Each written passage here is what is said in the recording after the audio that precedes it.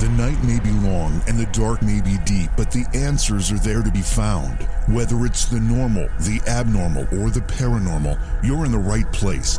Let's go beyond reality. Welcome to tonight's show. We've got a fantastic one scheduled for you tonight with two guests. We're going to split the show up a little bit. In the first part of the show, we're going to talk with Dr. Michael Busler. He's a professor of finance with Stockton University. We're going to be talking about the fact that a very large percentage of millennials are living with their parents. Why is this happening? What is it doing to the way we live, the way the parents of those relationships live? What is it doing to the economy? And then we're going to talk a little bit about the economy in general, because things are changing. And Dr. Michael Busler is an expert on it, and we will be talking about that with him. And then in the later part of the program, we'll have David Corey, who's an author, and he's releasing a new book called Illyria. I have trouble saying it. It's Illyria, and it's a supernatural thriller. He'll tell us what it's all about, and it draws from, from real-world supernatural influences. And we'll find out what those influences are. So 2 guests on the program tonight, 2 very different subjects, but we'll have a great time. Don't forget to subscribe to our YouTube channel. Go to YouTube and search for JV Johnson. Hit the subscribe button. Also go to our Twitch channel, and it's the same thing. It's JV Johnson. Find it there, and you can follow for free. If you want to subscribe, I recommend you do it by linking your Amazon Prime account, because that way there's no fee for the subscription. Otherwise, there's a small fee, but that fee entitles you to some special emotes, also ad-free viewing, and there's some other benefits as well. And, of course, the support helps our channel, so we appreciate that, too.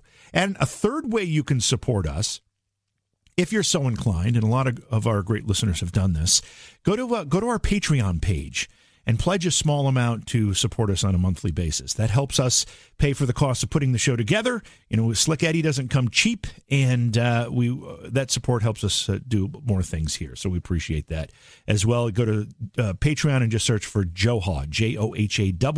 Very easy to find that as well, and we appreciate anybody who chooses to support us there. Also, thank you to everybody in our chat rooms. Those rooms are fun. They fill up quickly, and we love seeing everybody in there. And big hello and a big wave. Big hello and a big wave to everybody. Good to see everybody here. We'll go to break, and we'll get our first guest on the phone. Again, our first guest of the night will be Dr. Michael Busler. We'll be talking about millennials and the economy. That's the first part of our program right here on Beyond Reality. Looking for our guest's book? Go to Amazon.com/shop/JVJTaps. At Evernorth Health Services, we believe costs shouldn't get in the way of life-changing care, and we're doing everything in our power to make it possible. Behavioral health solutions that also keep your projections at their best? It's possible. Pharmacy benefits that benefit your bottom line? It's possible. Complex specialty care that cares about your ROI? It's possible. Because we're already doing it. All while saving businesses billions. That's Wonder made possible. Learn more at evernorth.com/wonder. Welcome back to the program. I'm your host, JV. We've got a really interesting discussion for you tonight. Excited to have this, particularly in a time when things are so unsettled, I'll have to say. Whether you're talking about politics, whether you're talking about healthcare, or maybe more healthcare crises, or you're talking about just geopolitics, or maybe we're talking about the weather. It doesn't matter. It's all unsettled. Our guest in the first part of the program is Dr. Michael Busler. He's a professor of finance at Stockton University and was a fellow at the William J. Hughes Center for Public Policy from 2008 to 2012. His research on performance modeling, public policy analysis, and consumer behavior has been published in 15 different academic journals and presented in 14 countries, from the U.S. to the Middle East. We're really honored to have him here. Michael, welcome to Beyond Reality. It's great to have you with us tonight. Well, thanks for having me, JV. It's my pleasure to be here. So we've got a lot of really, really strange things happening. I don't know if we can make sense of it at all here tonight, but maybe we can give it a shot.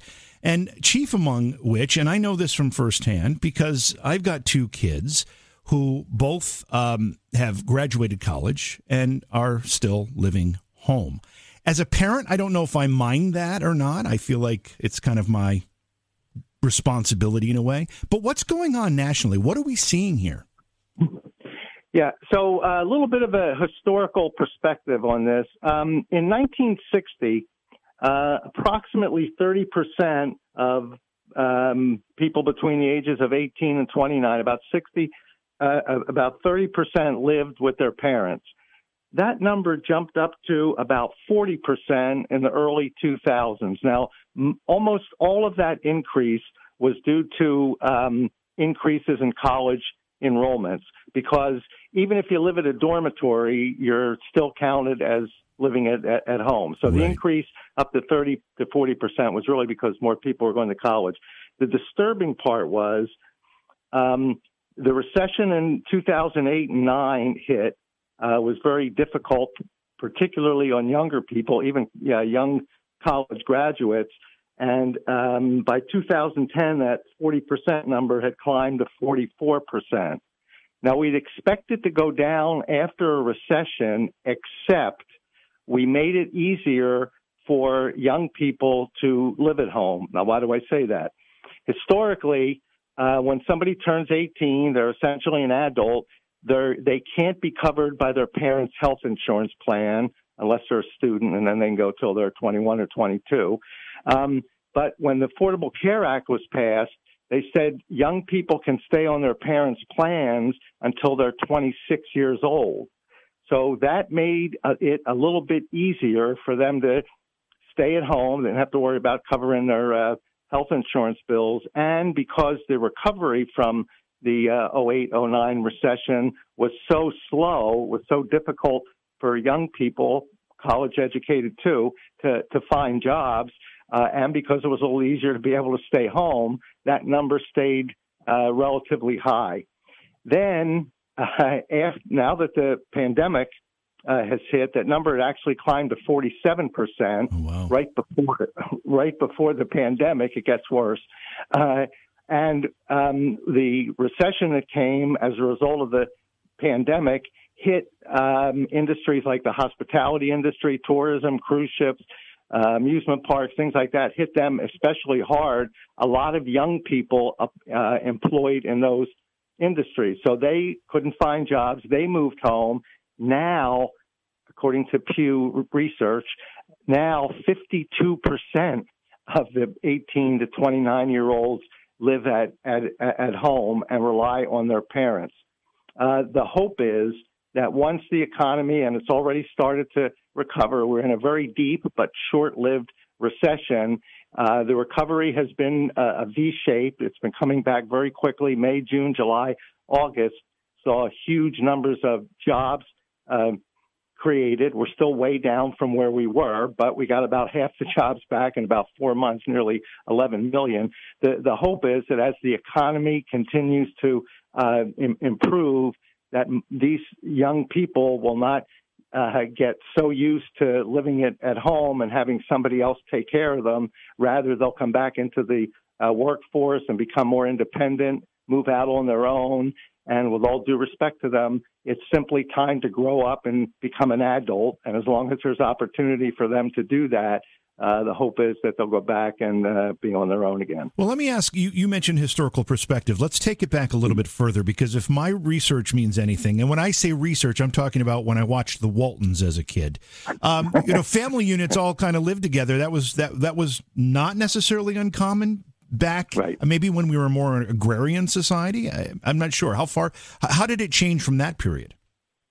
Well, going back there, in many households, you had multi-generational families. In other words, the family was there. Oftentimes, the grandparents lived there, too. That's changed a lot also, mostly because as people get older, they still tend to be very independent. Right. I think we've all done well over time, or most of us have done well over time. And as you get older, we prepared more for our retirement, mostly because we didn't want our children to feel that we were a burden to them. And, that brings up the point. The way things progress, as a child, you're dependent on your parents. And you have to be. Right. Once you get into your 20s, though, it's time to become an adult and take care of yourself. And in fact, as you progress through adulthood, not only will you take care of yourself, you're going to start taking on some other people that you have to take care of, like a family. I believe the sooner that we can get the kids out into the workforce, being independent, taking care of themselves, I think the better off it'll be for them and also for the economy as a whole. And I'm not going to admit guilt here. I may or may not be part of this problem. But one thing I can say as an observer is that parents seem much more reluctant to let their children grow up, and they may shelter them longer. Is this also a symptom of that problem? Yes, it is. When they're younger, we use the term helicopter parents, right, that watched over their kids. Well, it's time for the parents. We used to use the expression tough love. It's time for the parents, as much as we love our children, we want to make sure they're taken care of, and we all have a natural instinct to want to take care of them really as long as we have to. But it really benefits them and you for them to, when they reach adulthood, to accept the responsibilities of being an adult and move on. I know it's a hard thing for a lot of parents. I remember when my kids just left for college. It was even hard letting them go there. We have a very close family. But once they got out of college, they were certainly welcome here if they had a problem. But I encouraged them to make sure you get a job, even if it's not the best job, even if it's not the one that you thought, this is what I'm going to college for, I want this. Sometimes you have to start out a little bit lower and sort of work your way up. If the economy's good, maybe that won't happen to you. If the economy is not so good, you may have to accept something a little below where you anticipated. But at least you're out there into the system. You're taking care of yourself. You're assuming individual responsibility. That ends up benefiting not only you, but also the people who potentially would have to take care of you. What we're seeing here basically is partially a result of the participation trophy generation. Exactly. And look, the real world is a little different than that. Some people, it's very competitive out there. That's why you try to get the best education you can and try to learn as much as you can and be able to contribute as much as you can, because it is a competitive world. And with a competitive world, some people will end up being very successful and some people will end up being not so successful. That's just the way the world is. The sooner I think you learn some of those lessons in life, the better it is for you and also the better it is for your parents. Michael, what about technology? And here's another anecdote. My son is 24 years old. He can get anywhere on the planet with his phone. He punches it into the phone, and it gets him where he wants to go. But he has no idea where he is. He has no idea which direction he's headed. He just does what the phone tells him to do. I don't believe he's equipped. When I was his age, I'd driven through Europe 3 times already. There's a difference here because they're so reliant on their devices. Yeah, the devices are supposed to be an aid to you, to assist you to do things quicker. The beauty with the devices is you really have access to so much information. And what the idea was that you take that information, use it, and it should make your life easier in whatever you want to do. You can't rely on those devices for your entire life. It's simply an addition to the knowledge that you have. It's an extra tool to use that will help you reach your goals, but it is not the primary focus, and it is not what you should completely rely on to get you through life. I agree, and I think that's also got to be a function of parents to make sure that their children aren't relying on those devices for everything. And that's a hard prospect unto itself. So let's talk about what we're seeing right now. We've got an unprecedented, at least in 100 years, health crisis underway. We've got people screaming about, in some cases, the end of the world due to climate change. We've got wildfires consuming the West Coast. We've got hurricanes bashing the Gulf Coast. We've got terrorism around the world. There's a lot of things for kids to be afraid of. Is that also making them want to shelter in place a little bit? I don't know for sure, and I haven't seen any scientific studies, but I would suspect that somebody's young, you try to prepare yourself as well as you can, but you simply don't know that much when you're young. So when bad things are happening around you, it tends to have more of a negative impact on your thinking. So, yeah, I think that the state of the world today and all the confusion is adding some fear to some of these younger people. And when you have fear, you want to look for some place where you feel very secure. And there's no place that most people feel more secure than with their parents in their parents' house. So I would agree with you that this is adding to that. The hope is that the hurricanes stop and the fires eventually go out.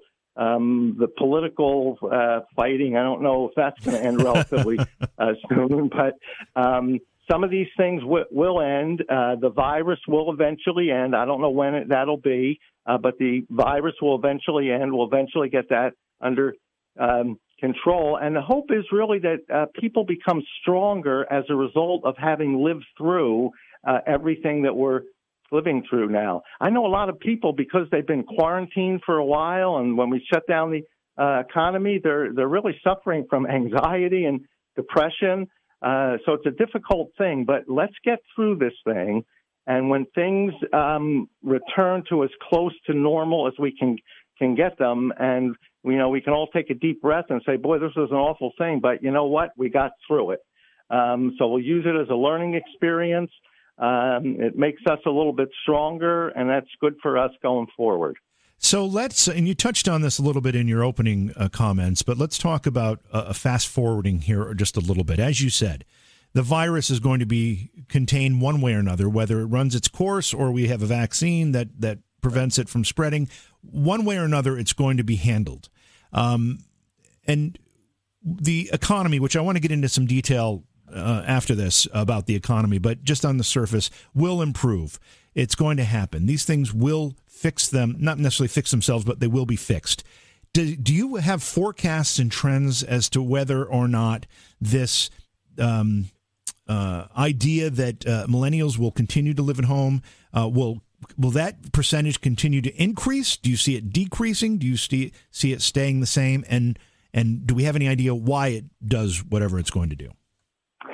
It's a little bit hard to tell, mostly for a few reasons. So a lot of these younger people are getting this, have this feeling of entitlement. We're entitled to a good job. We're entitled to have these things. We just should get them. Now, we have a presidential election coming up. The Democratic Party tends to feed this entitlement. In fact, they've talked about saying, look, you're entitled to free health care. If you can't afford it, you're entitled to go to college for free. Some of them are even advocating when you turn 18, you're entitled to a minimum basic income, whether you're working or not. The government should give you that. So if that kind of philosophy is put forth by government, that the government will take care of you, then you're going to see more people saying, well, if that's the case, there's no sense in me worrying about taking care of myself, accepting my responsibility for myself. Somebody's taking care of me. If, on the other hand, President Trump wins and he's not going to give you free health care, he's going to try to work out something, I think, where even the lowest of income people can have some health care, but he's not going to set up a system where you can stay with your parents till you're 26.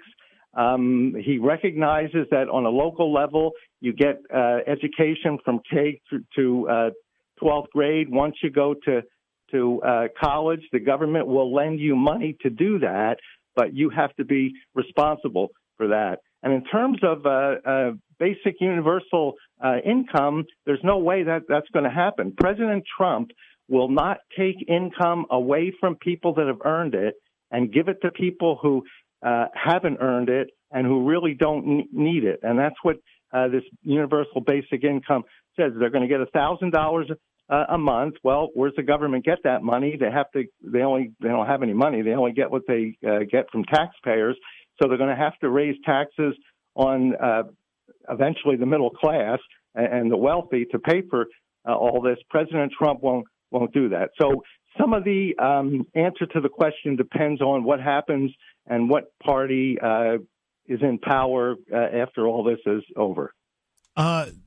There's been discussion when it comes to this universal income idea that as more and more jobs are automated or given to AI or robots, that the number of jobs available are ultimately going to dwindle to a point where there's going to be either massive unemployment, or we'll have to look at this idea of a universal income because there won't be those jobs available for people. Have you looked at that at all?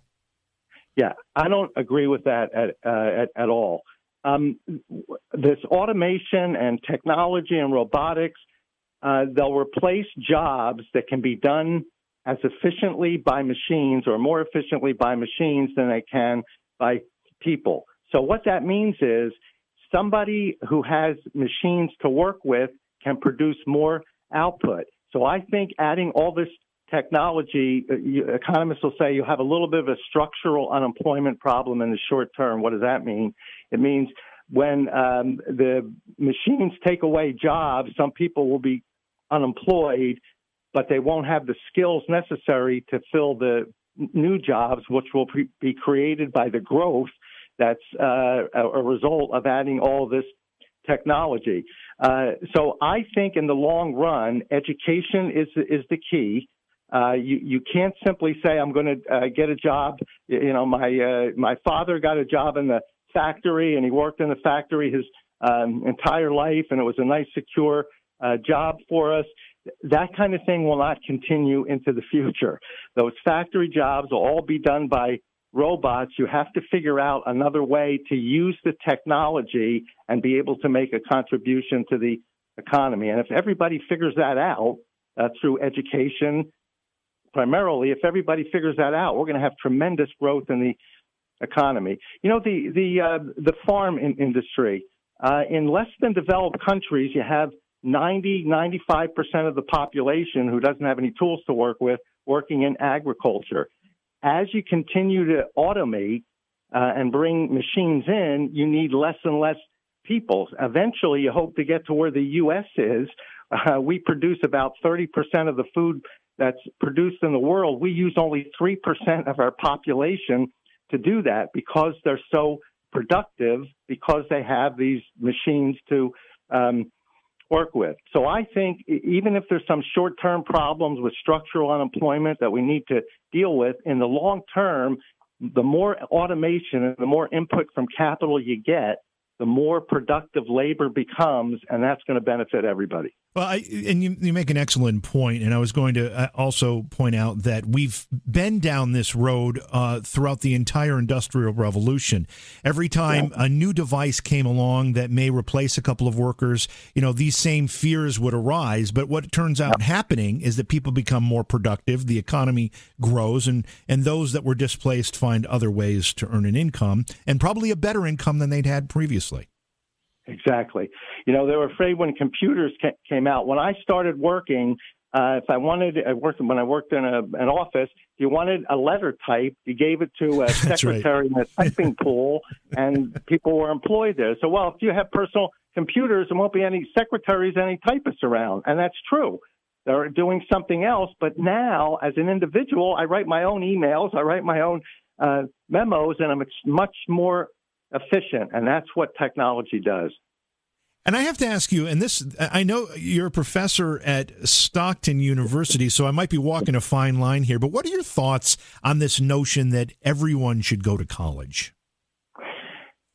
Everyone is not, college is not a good fit for everyone. However, everyone needs something after high school to be able to contribute to the economy. Look, there are many people that college just doesn't work for. However, they're good at doing other things. Look, we're always going to need people to build things for us. We're always going to need people who know how to do plumbing systems, electrical systems, building products, fixing machines. So there's plenty of opportunity as long as you have some kind of a skill. So you graduate from high school, and if college is not right for you, that's fine. But you need to do something to get a skill so that you're able to contribute to the economy. Well, I think that you said something very important there. You said to get a skill. I see so many kids graduating from college with a degree that doesn't necessarily give them a skill. It's just a degree for a degree's sake. And I wonder, was that really worth $200,000 what you just did there?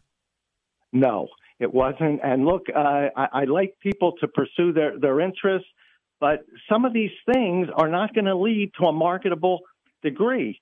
What you should do is get a degree that's marketable. There's enough free electives in virtually every program that you're doing. You can pursue whatever interest you want to pursue. But to get a degree in something that really nobody is going to hire you for is really counterproductive, and it's very expensive. So I agree with you. I think the colleges have to be a little more focused on providing students with degrees that will enable them to be successful in the rest of their career. I'm already seeing that I'm going to regret having you only on for one segment because there's so much we can talk about here, Michael. But let's move on to the economy. Prior to the pandemic hitting really in earnest in March of this year, the U.S. economy was enjoying an unprecedented level of success. It kind of all came to a screeching halt. Talk a little bit about where we were, where we went in the depths of all of this, and where you think we're going to be. So you bring up a good point. January and February were so strong, it looked like this was going to be the best growth year in decades. We haven't seen better than 3% annual growth since 2005. We haven't seen better than 4% annual growth since the year 2000. I thought, based on January and February's numbers, we were going to end up in the 3.5% to 4% growth range until this virus completely shut the economy down.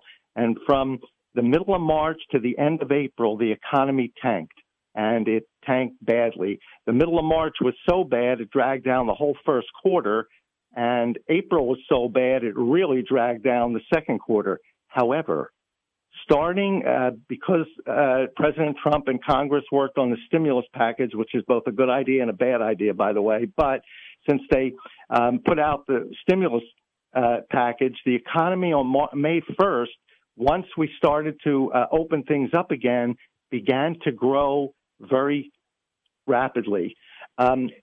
Historically, the best month in adding jobs we've ever had was about 1.5 million jobs in a month. That was the best. It was under the Reagan administration. Well, in May, now we come way down, that's true, but the idea is how quickly are we going to come back? Well, in May, we added 2.8 million jobs in 1 month, nearly doubling the prior record. In June, we added 4.6 million jobs, almost doubling the record from May. In July, 1.8 million. In August, 1.4 million. So the recovery is very strong. We call it a V-shaped recovery. The economy went down quickly, but it's bouncing back very quickly. Now, there are some signs that the V shape is starting to flatten a little bit. And if Congress comes up with another stimulus package, and again, that's both a good idea and a bad idea, but if they come up with another stimulus package, and I have a feeling in the next week or two they might compromise with something. I don't know if that's going to happen or not, but I think so. That will bring the economy back. Even if they don't do that, if some of these governors in states like New York, New Jersey, Illinois, California, Michigan, Washington, Oregon, if those governors would reopen their states like the rest of the country is doing, the economy would come back even more. But I'm very optimistic. You're going to see a growth rate number, and President Trump touts this. You're going to see a growth rate number for the third quarter GDP. The number will be released the last week of October. I figure it'll be in about the 20 to 22% growth range, by far the best ever. Some economists think it'll be even higher than that, perhaps as high as 30%. But the economy is now, there was a steep drop, and again, I want to emphasize that, but the speed of the recovery is very rapid. We're coming back very strongly. And I think that the growth will continue into the fourth quarter, assuming by early next year that we get this virus under control. I think, and I agree with the president, that I think next year, 2021, we'll see probably the highest growth we've seen since the year 2000. We have a lot of places that are still somewhat closed. I'm in New York. You mentioned my state, and you're absolutely right. We are still kind of closed here, which I don't get, but we are. How do you comfort people, and particularly this millennial group that we started a discussion talking about? How do we comfort them and give them some hope that, yeah, this is temporary? The economy is going to pick up. You're going to be able to find a job, and things will be okay.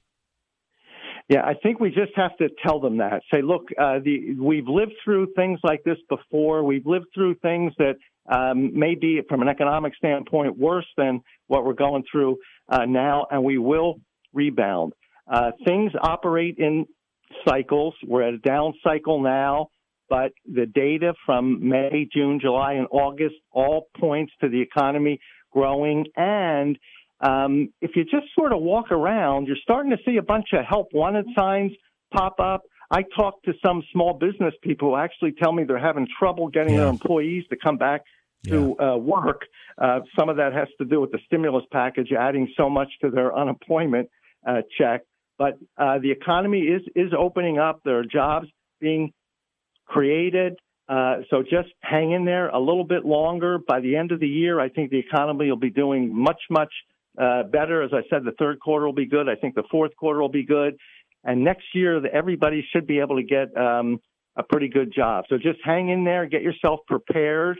So make sure you have a skill or try to learn as much as you can so you're in a position to contribute when the jobs become available. But look, you're young. You have a long life ahead of you. Let's just get through this. We'll treat it as a learning experience. It'll make us better people in the long run, and let's move forward. And once the economy is ready for us, we'll be ready for the economy. I want to ask you about two different things that we just went through, and then sadly we're going to be out of time here. One of them was the shutdowns. In retrospect, is it your opinion that that was a case of what needed to be done got done, or was it a case of the cure was worse than the disease?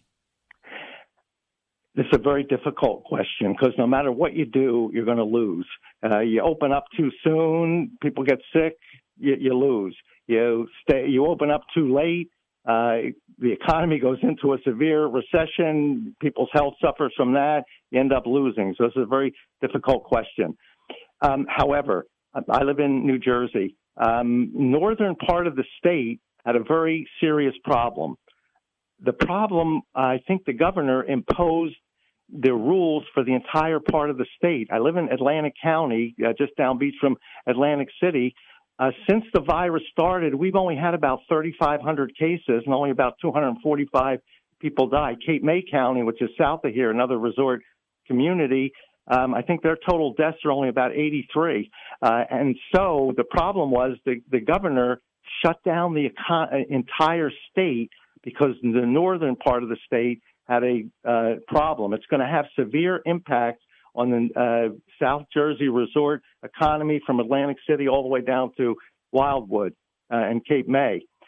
So I appreciate that the governor had a very difficult decision. I think he erred in forcing the policy for North Jersey onto the entire state. I suspect you might get some of that in New York State, too. New York City had a problem, but I don't know that the problem was as bad in the rest of the state, yet the governor imposes rules that apply to everybody. Yeah, that's absolutely true. And I also want to ask you about the stimulus. As a fiscal conservative, I was torn, as you kind of put it, with this stimulus package. I recognized the need for the government to do something for the people that it basically forced out of work or forced to close their businesses and lose their livelihood. Something had to be done. But at the same time, I think what we're up to at this point, about $4 trillion borrowed this year just to handle the COVID situation. And maybe my numbers include what's coming. I don't remember, but it's something like $4 trillion. That's the size of the annual budget, which we already can't pay for. Yeah. So when I talked about the stimulus package previously, I said it was both a good thing and a bad thing. So it's a good thing. It's stimulated, and you bring up what the bad part is. The deficit for this year is up to about $3.3 trillion. If they add another trillion in stimulus package, and the president's trying to hold it to $1 trillion, the House of Representatives want to go up in the 2.5 range, the deficit will be even larger. So why is that a problem? The public debt, which is the total of all deficits over time, the public debt prior to this year was $23 trillion. Now, we just added another 3 or 4 to it, so we're now up to the 26, 27 trillion range, and who knows what the next stimulus bill is going to be. That'll add to that. So is that a problem? Well, most economists would say if the public debt is less than 1 year's GDP, you're okay. If it starts getting above 1 year's GDP, it's a problem. 1 year's GDP is only about 21 trillion, and we're up to 27 or so in debt. So it is going to be a big problem. The interest expenses, which are $400 to $500 billion a year, have to be paid, and interest rates are very low now. Eventually, that gets rolled over at higher interest rates, so there's going to be more interest payments we have to pay. Two other things you're worried about. Part of the deficit was financed not by selling bonds to the public, but by selling bonds that the Federal Reserve bought, which means they essentially print up money, expand the money supply to do that. That could be very inflationary. So we have to watch out for that. The other thing is, as the government continues to borrow money, so what's going to happen is the Federal Reserve over the next few years says, look, we're going to pare down our balance sheet, which means they're going to sell off some of the bonds that they bought to finance the deficit this year. Now, as they do that, people buy government bonds. It means there's less available for business to borrow. So economists would say with that large of a debt, you're going to crowd business out of the debt markets. People will buy government bonds over corporate bonds. Corporations can't raise debt financing. That's going to tend to slow economic growth. So you could run into a problem of inflation and slower growth. That's what we had back in the late 1970s, what we call the stagflation, stagnant economy and inflation. So I'm not forecasting that that's going to happen. I still think I'm hopeful that after the next presidential election that they start to look at this deficit and debt problem. But if we don't do anything about it, it could lead to some severe inflation and slow growth problems in the not too distant future. Sadly, that's all the time we have. Michael, like I said, I regret not having you on for the entire show, but maybe we can get you back sometime. Maybe as some of this shakes out, we'll know some answers about this next round of stimulus. We'll have some other things decided in the next few weeks. So hopefully you'll agree to come back. It will be my pleasure, JB. I look forward to it. Is there any place that folks can go to maybe follow your work or keep tabs on what you're up to? Sure. So my Twitter account, and I write columns regularly. My Twitter account is @mbusler. That's @mbusler. And if you have a Facebook page, search for Funding Democracy. Funding Democracy, and I have a page there. It's called Funding Democracy: The Economics of Freedom. I write regular columns, and all my views are there. I'd be very happy if anybody followed me. Thank you to our first guest of the evening, Dr. Michael Busler, professor of finance at Stockton University. It was a very interesting discussion. I could have talked to him all night. We will have him back, but I'm also very excited to have our next guest on the program. David Corey is an author. He's got a new book out. It's a supernatural thriller. It's Illyria. Did I say that right? I hesitate every time I go to say the title. You nailed it. All right. All right. Yay, me. All right. Anyway, David, welcome to the program. It's great to have you with us tonight. It's great to be here, man. Thank you so much. So let's start out by learning a little bit about the book. What's the Absolutely. book? What's the book about? Well, Illyria is definitely supernatural. I can give you that. We have vampires, we have witches, we have giants, we have actual aliens as well. We have demons, we have angels, we have just about every kind of being that you could possibly have in this book, along with humans as well.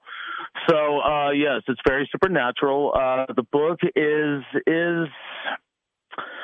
I would honestly call it really, yes, it's a supernatural thriller, but it's also a cautionary tale. I think it basically talks about kind of what's happening right now is that we've got a group of people who have felt that they have been put down for hundreds of years, and it's true, they have been. They are seeking what they feel they deserve, which is the same type of freedoms that you and I are looking for, and that's in this book is what's basically going on, and it's about a 17-year-old young man learning the truth about himself. It's learning the truth and doing everything that you can possibly do to correct the mistakes of the past, to correct the mistakes of our sins of our fathers, if you will.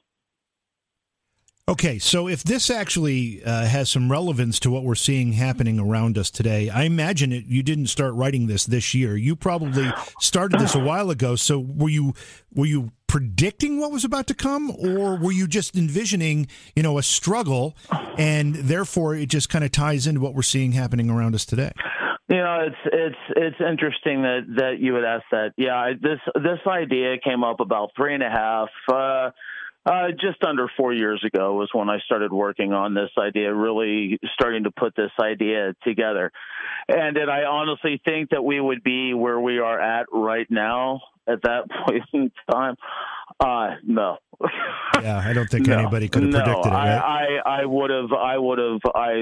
I literally probably would have cried if I. Yeah, to think that only 4 years ago, what a difference only 4 years ago makes. I mean, it's just I'm flabbergasted. I mean, seriously. 4 years. I don't think you have to go back 4 years. I think you can go back 8 months and say, "Oh my God, this is a different world we're living in." I mean, completely different world. Just 8 months ago. It is just, it's one of those things where you cannot prepare yourself for anything. No, we're in uncharted territory here. Yeah, this is I literally, most of the time, I'm not a speechless person, but about what has happened in not just our country, but just around the. I mean. Yep. It's befuddling. Remove the social commentary out of the picture for a second, and talk about the supernatural stuff. What inspired you? I mean, you basically said that there are many forms of supernatural creatures in this particular book. What inspired you to write and include all of that? It's one of these things where we look around. We have different religions all over this globe. We might poo-poo some of them. There are people that hate Christianity. There are people that hate Judaism. There are people that hate Islam. There are people that hate Hinduism. There are people that hate everything. And what I wanted to show was basically one world, is that what this group, all of these creatures, all of these beings, and all of these humans are trying to do is unite as one. They are trying to pull it together, bring it together to save not only the earth, but to save the universe, to save everything, to save mankind, to save vampire kind, to save witch kind, to save everybody, to save not just them physically, but them spiritually, their souls. Who are the? I assume, and I'm not an author, and I honestly don't read a lot of novels. I read a lot of stuff that I have to read for this particular show. It's about all I have time for anymore. However, I assume most stories, whether they're novels or movies or whatever they happen to be, whatever form they're in, have a hero, have a villain. There might not be one person; it might be a group of people. Either way, who are the heroes and villains in the book? Your heroes in this book, you find out pretty quickly who they are. I will say this, that it is hard sometimes to decipher between good and bad. It's hard to know because at one point you might think, oh, my God, this guy or this woman is evil beyond evil, and actually may wind up being completely different from what the reader is expecting. But our main protagonist, our main hero in this book is what readers will start off to believe is 17-year-old Cameron. And Cameron is the hero. Let me take that back. Cameron is one of the many heroes in this book. And like I said, there are probably about 4 to 5 heroes that I would say heroes in this book, and so many evil entities, so many evil people to talk about that we could be here all night. It's one of these things that just kind of how I think, you see each character, to someone else other than me, other than the writer. Someone might see somebody who I see is evil beyond evil at the moment as a good person later on somewhere down the book, and that man, woman, or child might be able to say, wow, this guy seems like he might really be a good guy. This guy seems like, oh, wow, they're going to be really evil. This woman seems like they're going to be really evil. But the one thing that I can't do with this is that there is so much with these characters to talk about that if I even slightly give, I can talk a little bit about them, but to talk too much about them definitely starts to give the book away. Okay. Are there you threw a whole bunch of examples of supernatural creatures at me, and I think you mentioned vampires. Oh yeah. Is this at its core maybe a vampire story? Would you say, or not? I would say that it is an homage to writers like Bram Stoker, to writers like Anne Rice, to J.R.R. Tolkien, to C.S. Lewis, to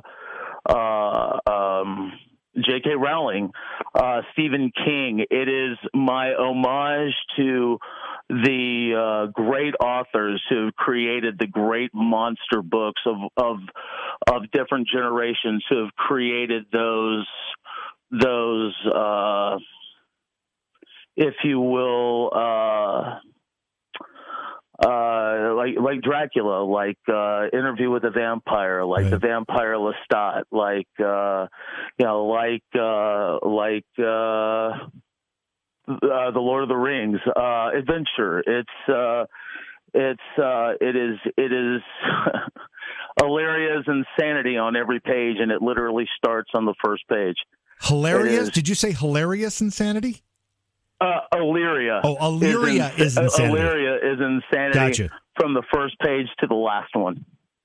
How would you define, you actually said kind of tips a hat or pays homage to, and you mentioned a list of very accomplished writers. Yes. In fact, you probably were looking at my list of favorite writers.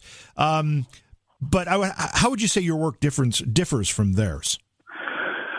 I would say that now, minus Stephen King and Anne Rice, my writing is extremely violent. I put my R rating stuff into my violence. My romance or my sexual situations they're strong, but they're minimal. The sexual situations, the romance, stuff like that would be okay for like a freshman, sophomore in high school, as long as the parents don't care about the violence. But yeah, I try to stay as far away from foul language as I can. I may use a word here and there, but I would say that the violence is probably where I would tend to go a little heavier than even somebody like Anne Rice and Stephen King. So it's pretty ultra violent. But you kind of define this as a young adult supernatural thriller, yes, right? Yes, I have. Yeah. Yes, I still believe that it is still a young adult supernatural thriller, even though it is rather violent. Yes. Would not so young adults like myself enjoy it? Oh, think you'd love it. Yeah, so it's probably for everybody then. Everybody but kids, I would imagine. My feeling is that I would not read this to I wouldn't read it to my 8-year-old, but my 13-year-old is reading it right now. Oh, nice. So. Is this your first book? No, this is actually my second. Okay. We have a first book out entitled Texas Heat. Sadly, it did not. It hasn't done well, but also at the same time, right now, it is going through a massive rewrite to the point of where it's actually going to be entitled something different. It's entitled The Curve, actually, and we're hoping to have it out by February of 2021. So, but that would be the other novel that I have out right now that is actually still being sold under the title of Texas Heat, but is soon to be pulled probably within the next 2 months. Tell me about your life as you worked up to being a published author. From what I understand of you, you started writing in a rather early age. Yes, I did. I started writing poetry. Gosh, I tell everybody 12, but I would actually have to say that I probably started writing when my family and I moved to Europe in 1985. And that would have been I would have been 10 years old at the time. So we moved to Europe. We lived in Paris for about a year. France for about a year, and then we moved to Germany, where we lived in a small town by the name of Göttingen, Germany, for another about 8.5, 9 months. So we were there for literally right around 2 years, and it was around that time that I began writing. Actually, do you when you sit down to write, do you put yourself into a character's frame of mind, one of the characters in the book, maybe? What's your process? You know, it's interesting. When I sit down, the first thing that I do before I ever start to write anything is I always write up an outline. And I have to have it because if I don't, then I will go in every direction that you could possibly imagine, even directions that haven't been invented yet. I will figure out ways to invent them, and I will go in those directions if I don't have something guiding me. The first thing that I do before I do anything else is I sit down and I will write out my outline, and I will say, okay, Roman numeral 1, letters A, B, C, D, E, F, G, and so on down the line. But,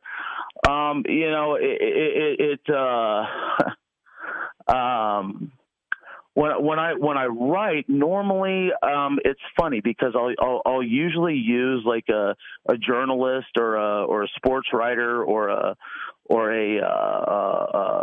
screenwriter or an award-winning novelist as my main characters. So things that I'm familiar with now. Unfortunately, I'm not an award-winning novelist yet, but I can imagine what that would feel like to be there. So, I like to put myself in situations, I call it faux gonzo journalism, and gonzo journalism was invented by the great Dr. Hunter S. Thompson. But what I do is not really, it's not gonzo journalism, but it's taking yourself and making yourself the main character in your story. But my stories are not real stories. His were. So it's that's why I call it faux gonzo, is because I like to try to put myself in as the main character or at least one of the major characters in my stories, whether or not I'm male or whether or not I'm female. So that's the way I do it, is that I always try to write from a perspective of somebody that I would know their perspective. And my wife is always asking me, she was like, why do you always do that? And I was like, I said, I really don't know. I said, I think I just do it because it feels comfortable. And, I do step away from my comfort zones, especially in my poetry and my screenwriting and my teleplay writing. But with my novels, I'm very particular. It's really weird, actually. Now that you mention it, it's not something that I've actually really ever put much thought to. I actually, and just now you made me think about that. So that was really cool. I never really thought about that before. And I guess that, stepping out of my comfort zone and writing my novels is something that, I feel like I step out of a comfort zone for my readers, but for myself, I I've yet to be able with my novels to take myself out of that comfort zone, which is really fascinating. So obviously this book focuses a lot on the supernatural, as you mentioned. So many different characters related to the supernatural. Is that something that, apart from writing this story, you've been interested in? Yeah, actually, yes. Supernatural films, reading books about, haunted buildings in the United States. I've visited quite a few. I've got a buddy of mine in Seattle, Washington, who is a big time producer out there and has his recording studio, and the place is haunted. I've actually seen it myself. And it is freaky as all hell.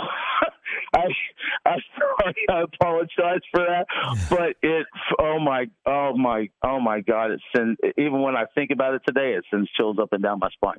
Wow. Yes, I love it. The supernatural is I love trippy, I love crazy, I love out there, and I love things that people want to say they believe in, but in actuality really don't. And I really actually do believe in the total supernatural. I believe in ghosts, I believe in spirits, I believe in angels, and I believe in demons. So it's, they are out there. And there are so many stories to tell in that genre. Have you had your own experience? Have you had any of your own paranormal experiences? Oh yeah, like I said, at my friend's studio in Seattle, twice I have. I actually crashed there a couple of times when I went to visit, and then when I lived there, I'd go there and hang out with a lot of the guys that would go in there and record, and we'd party a little bit, and I'd wind up crashing out there at that time. And yes, numerous times. Like I said, freaked me out. Really, really crazy when it happens. Yeah, it is.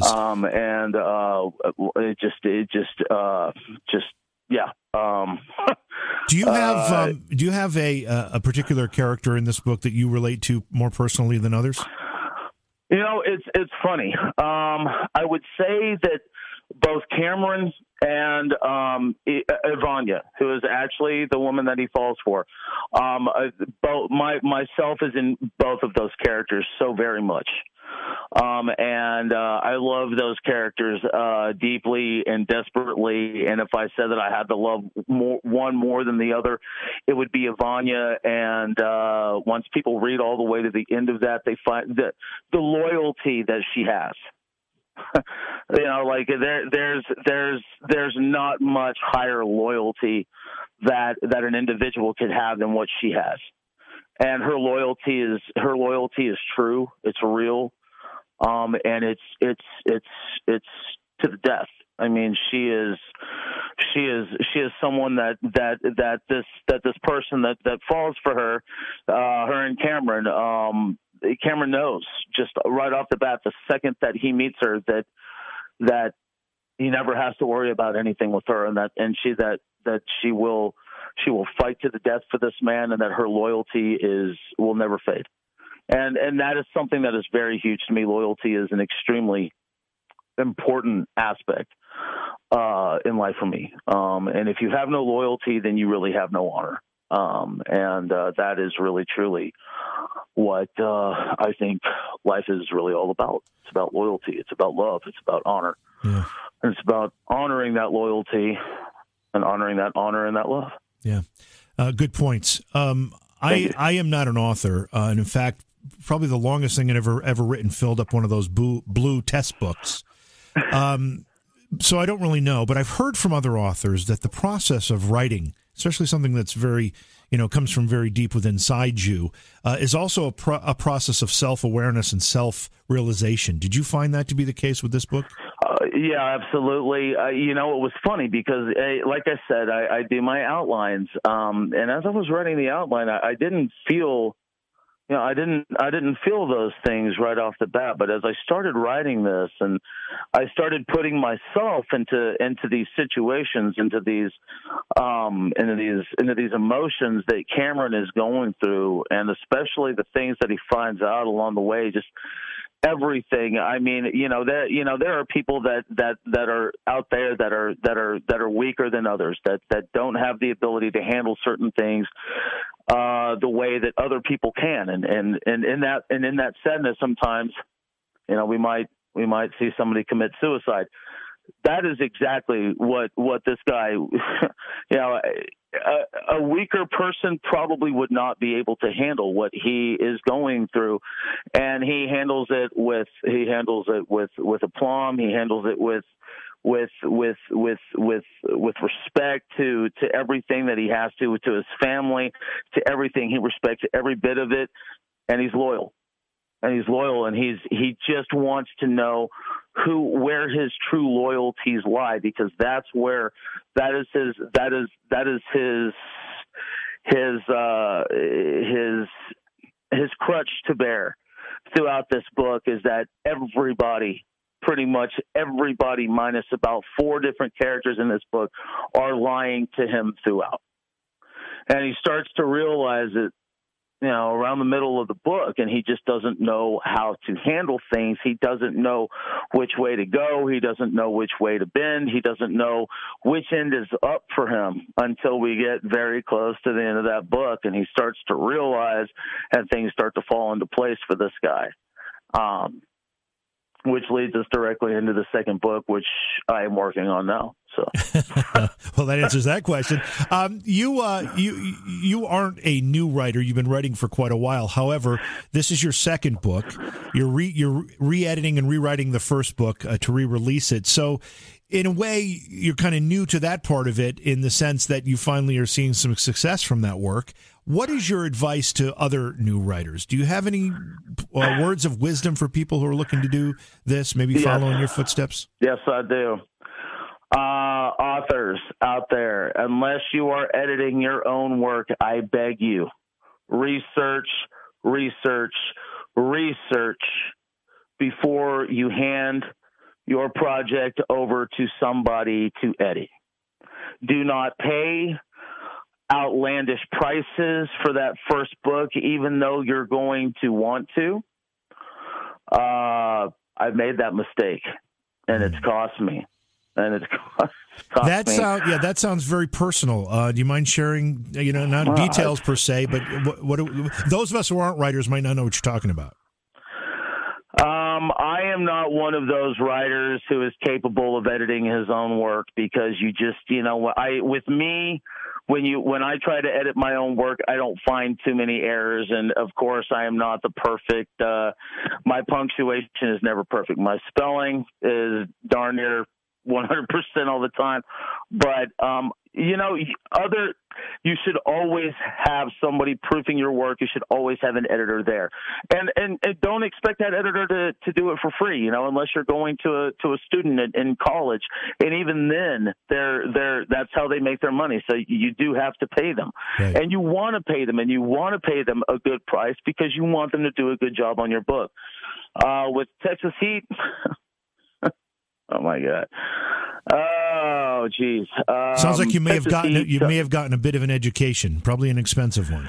It was extremely expensive, and I mean, I paid for a really expensive education for college and for graduate school and all sorts of stuff. So, Texas Heat was about a $12,000 mistake, and Illyria cost us about $5,500 as well. And there were some major issues with the book as well once we got the book back, which never got touched, never got fixed, never and it's one of those things. It's one of those things that, it's going to happen. It is. And it is. And, for you authors out there that never have that problem, I'm envious. I makes my stomach hurt, but I'm envious. And of course, I don't wish any ill will on any authors or anything out there. I want y'all to have your work done properly and perfectly every single time, because if we're paying for it, then we should be getting what we pay for. And if we're not, then we're getting ripped off. And the person that did that job, their name should be mud. I'm sorry, that might be cruel, but that's just my honest opinion about it, because that is a lot of money that people pay to have, to have books and stuff like that, to have that stuff edited. It's very personal. My mother and my father and my wife are my three biggest supporters. And my mom and dad have been pushing my work literally for years. They have paid for editor after editor after editor to come in, and and I actually do have a third book that is called Supernova, but it has never seen the light of day because it is a basic sex romp, and the main part of the story is a what if. Basically, it's a what if as to what would have happened if. Two possibilities: if Kurt Cobain had actually been murdered, or if Kurt Cobain had faked his own death in 1994. Ooh. I think you may have just perked up a lot of ears. It's a crazy, insane book that I don't think I'm ever going to be able to get the rights for anyone to allow it to go out, because the semblance of the characters in this book to characters living, or actually one that's now dead, or that's what we all think anyway, is there's just no way I will be sued off my butt. So I'm doing some things to it right now that won't have me sued off my butt, even though the idea of it is really, really phenomenal. It's probably the best book that I've ever written in my life. It's also 585 pages. It is utter insanity. And it is a life that I actually I grew up in that life. I saw Nirvana numerous times when I was in high school in the 90s, and I met the boys, and I actually could say that I spent some time in backstage at some of their shows, getting to know them, because they were so very absurdly kind to me. Shockingly kind. We're almost out of time here, David. One of our chat room members asked if the book was available in Audible or maybe some other ebook form. It is available. You can download it. It's downloadable. We do not have a recorded version yet. We are getting the actors and actresses together right now, as a matter of fact, to do that. And we hope to have something by Christmas. And where else is I'm assuming the printed version is available now, yes? Yeah, you can pick it up on Amazon. Perfect. And BarnesandNoble.com as well. And my final question would have been, what are you working on next? But you've already told us that, so you beat me to it. Well, actually, I'm working on the sequel to Illyria. I am working on a television series called The Normals, and I am working on some things for Supernova as well at the time. So those are three projects that I hope to have rolling here, by the end or early part of 2021. David, where can people follow your work and keep tabs on what you're up to? You can check me out. Hit me up at David Corey at gmail.com. Hit me up at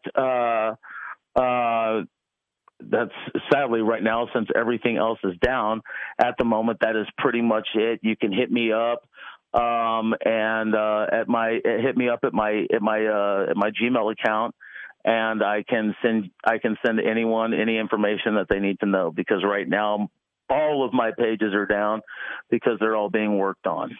But DavidCorey.com is active, right? Yes. DavidCorey at gmail.com. Yeah. No, but your website, DavidCorey.com. Oh, yes, that one is also available as well, too. Yeah, and by the way, Kouri is spelled Kouri, just so everybody knows. David, thanks so much for sharing what it has to be your baby at this point with us, and thanks for coming on the show. We appreciate your time. I loved it, man. It was great. Beyond Reality Paranormal is hosted by J.V. Johnson and produced by Orion Palmer and Slick Eddie Edwards. Like us on Facebook and subscribe to our YouTube channel. Please consider supporting the program either through your podcast platform, click on the link in the description, or on Patreon at Joha Productions. If you'd like to be a guest on Beyond Reality Paranormal, or you have a recommendation for a guest, contact our producer, Slick Eddie Edwards. Eddie is spelled with a Y at slickeddieedwards@gmail.com.